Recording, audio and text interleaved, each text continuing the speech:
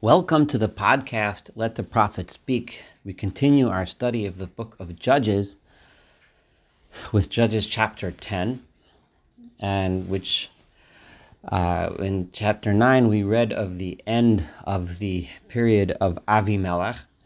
Avimelech, the murderous tyrant, who once he was killed. At the end of chapter 9, basically all we read was that everyone just went home. The people were exhausted from the leadership of Avimelech, and they seem to have entered a period of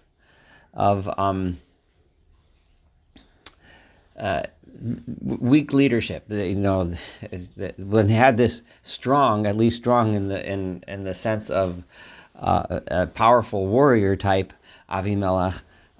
When it was such a disaster, the people were just tired of leadership. The next two leaders we're going to read about now are very quick, short mention, not much, and it gives you the impression that there isn't that much to say. They did a few things that were good, but that's about it. So let's read. Vayakam acharei Avimelech. After Avimelech, another leader got up, L'Hoshea at Yisrael, to save the people of Israel.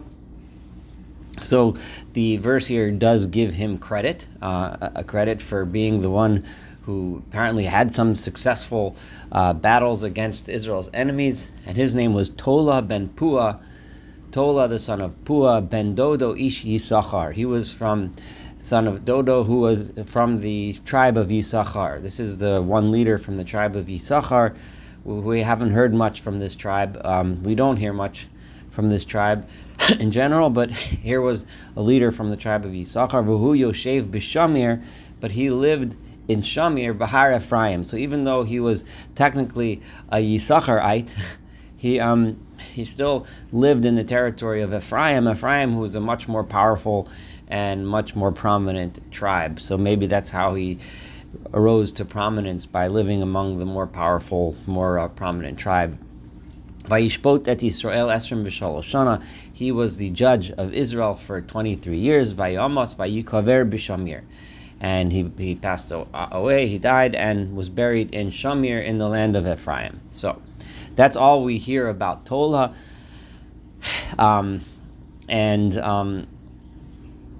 He ruled for 23 years. So Vayakam Achrav, and after him, another judge became the next leader, Yair HaGiladi. This is Yair from Gilad. Vayishbot es Yisrael. He was a judge of Israel for Esrim Ushtayim Shana, for 22 years. Now I want to point out here, when discussing Yair, it's necessary for us to remind ourselves of another Yair, who shows up in history, and this is the Yair ben Menashe, the Yair who was a prominent descendant of Menashe, that lived in the time of Moses, in the time of Moshe. This was during the battles against Sichon and Og, who were the kings of the Amorites. And this area of Gilad was originally conquered by Moshe before the people entered across the Jordan under the leadership of Joshua, across the Jordan to the western bank of the Jordan. So this area of Gilad was an area near where like the Golan Heights are today, a more northern area, and a very fertile and important land, a lot of open space for pasture. And at the time, if you look in Deuteronomy chapter 3, when Moshe is giving his final speech of his life and recounting the history, he recounts the history in chapter 3, the first 14 verses, the history of the battles against Sichon and Og. And after discussing how these battles were conquered, how these battles went about, he says, V'yeser HaGilad, this is verse 13, chapter 3 of Deuteronomy, the remainder of the land of Gilad, V'chol HaBashan Mamleches Og, and the remainder of the land of Bashan, which was the kingdom of Og, Nosati, I gave, Moshe says, L'chatzi Shevet HaManashe, to portion of the tribe of Menashe. Then I'm just going to skip a little, and in verse 14, who was the one who conquered this? Yair ben Menashe. This was Yair, the son of Menashe. Lokach et kol chevel argov. He is the one who took this entire land. Ad gevul hageshuri v'machasi, that it recounts its borders. Vayikra osam al shemo, and he called them on his name at Habashan Chavot Yair. He called them Chavot Yair. Which Ad Hayom Hazeh, which it's still called until this day. So here we have Yair ben Menashe, who conquered the area from Sichon and Og. So Yair ben Menashe is associated with conquering some of the most powerful kings of the day, and so now this Yair today, we're several hundred years later, is called Yair from Gilad. So obviously Yair is a popular name. Yair was the ancestral hero who conquered this area, and presumably one of his descendants, Yair, then became the judge at this time period in history where we are now in the book of Judges. And what do we hear about this Yair? Not much, but this is all we hear. Let's read verse 4. Vayihi lo shloshim banim. He had 30 sons, rochvim al shloshim ayorim, who rode on 30 asses, ushloshim ayorim lohem, and they had 30 ayar. Each one had 30 donkeys, asses, whatever. Lohem yikru chavos yair hadayom hazeh, and ushloshim ayorim lohem, and they had 30 cities, right?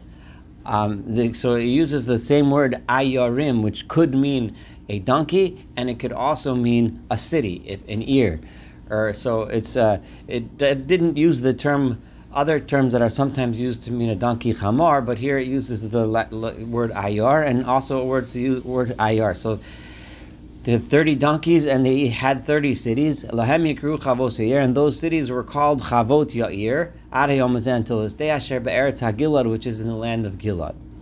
So this Yair had 30 sons with 30 donkeys, and when you look through and this is all we know, and it's kind of this little ditty, and it almost sounds like derisive. It sounds like Vayamos Yair, it's verse 5, Vayikaver b'Kamon. Yair died, and he's buried in Kamon. It says nothing about him having rescued anyone. At least Tola from Yisachar, it mentions that he rescued the people, right? It mentions that he was Lahoshia at Israel, right? So that he did something, right? Yair had no accomplishments other than having 30 sons who rode 30 donkeys in 30 cities.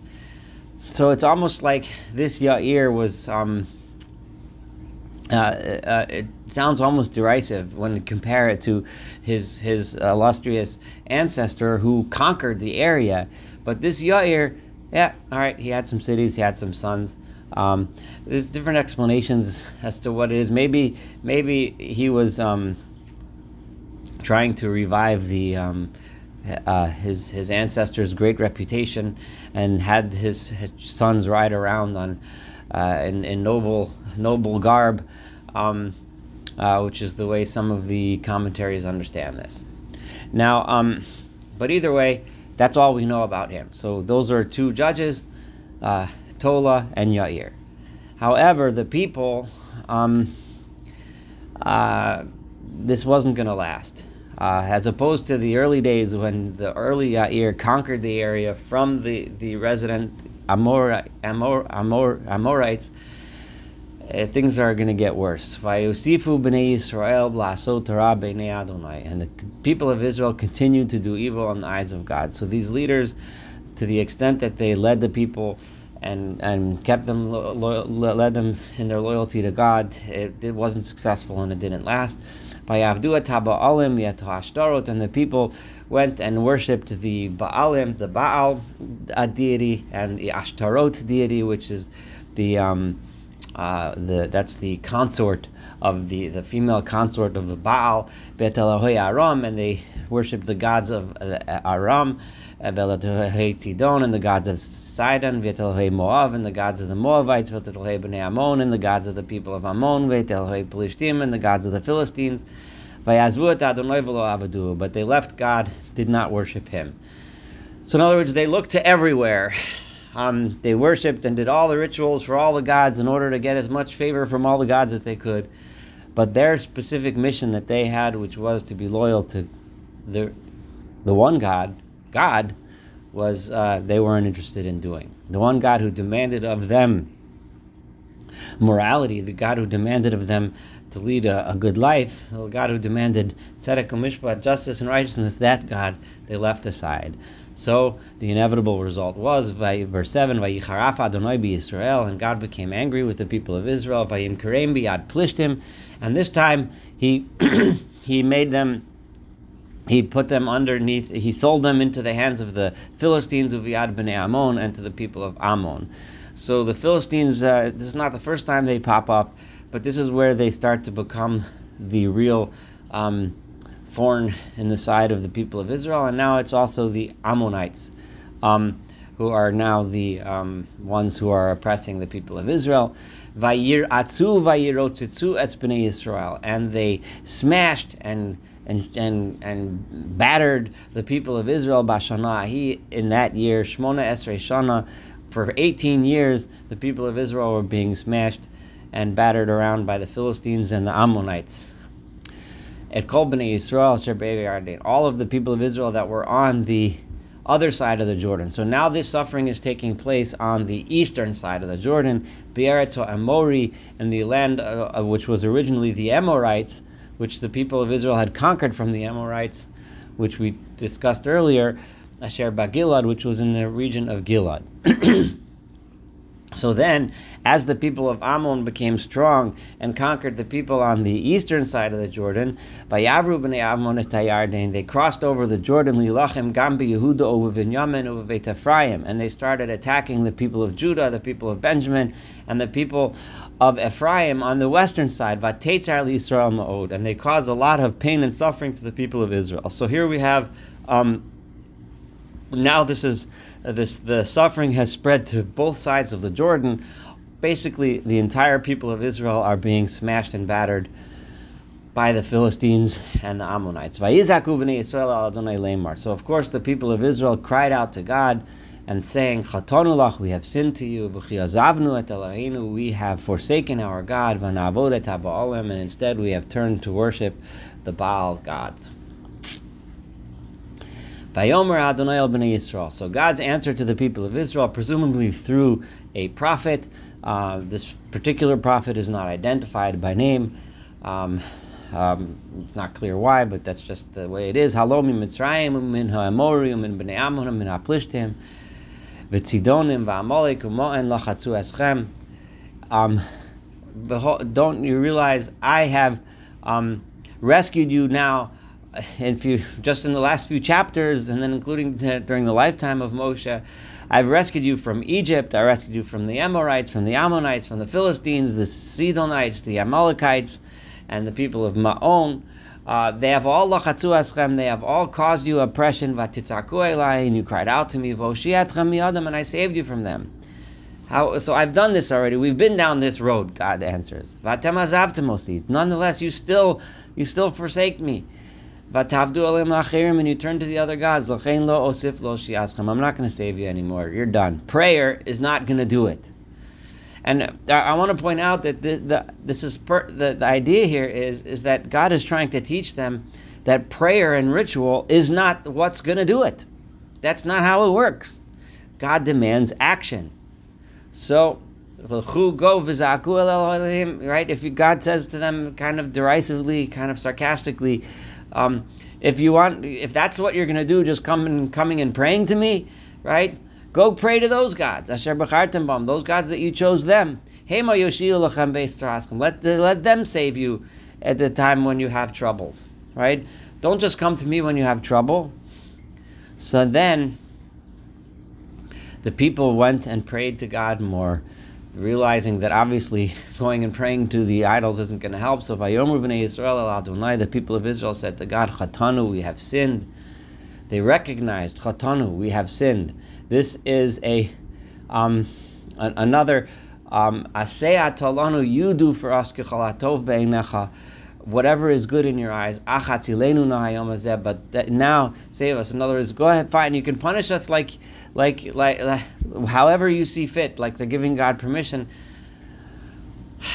But please save us from the Ammonites. Save us from this trouble that we're going through today. Vayasiru et Elohei anechar mikirbam, and then it says the people removed the foreign gods from among them.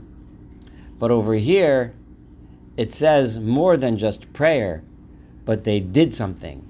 Vayavdu et Adonai, and they served God. Vatiktzar nafsho ba'amal Yisrael, and then God could no longer bear the people suffering. When finally they didn't just say, Chatanu, we sinned, and they didn't just get rid of the gods, but they went and worshipped God and did what God expected of them. That's when God was sick and tired of watching the people. Well, I didn't say that right. Vatiktzar nafsho, and God became, like, to the extent, he was sickened by the pain and suffering that the people of Israel were going through.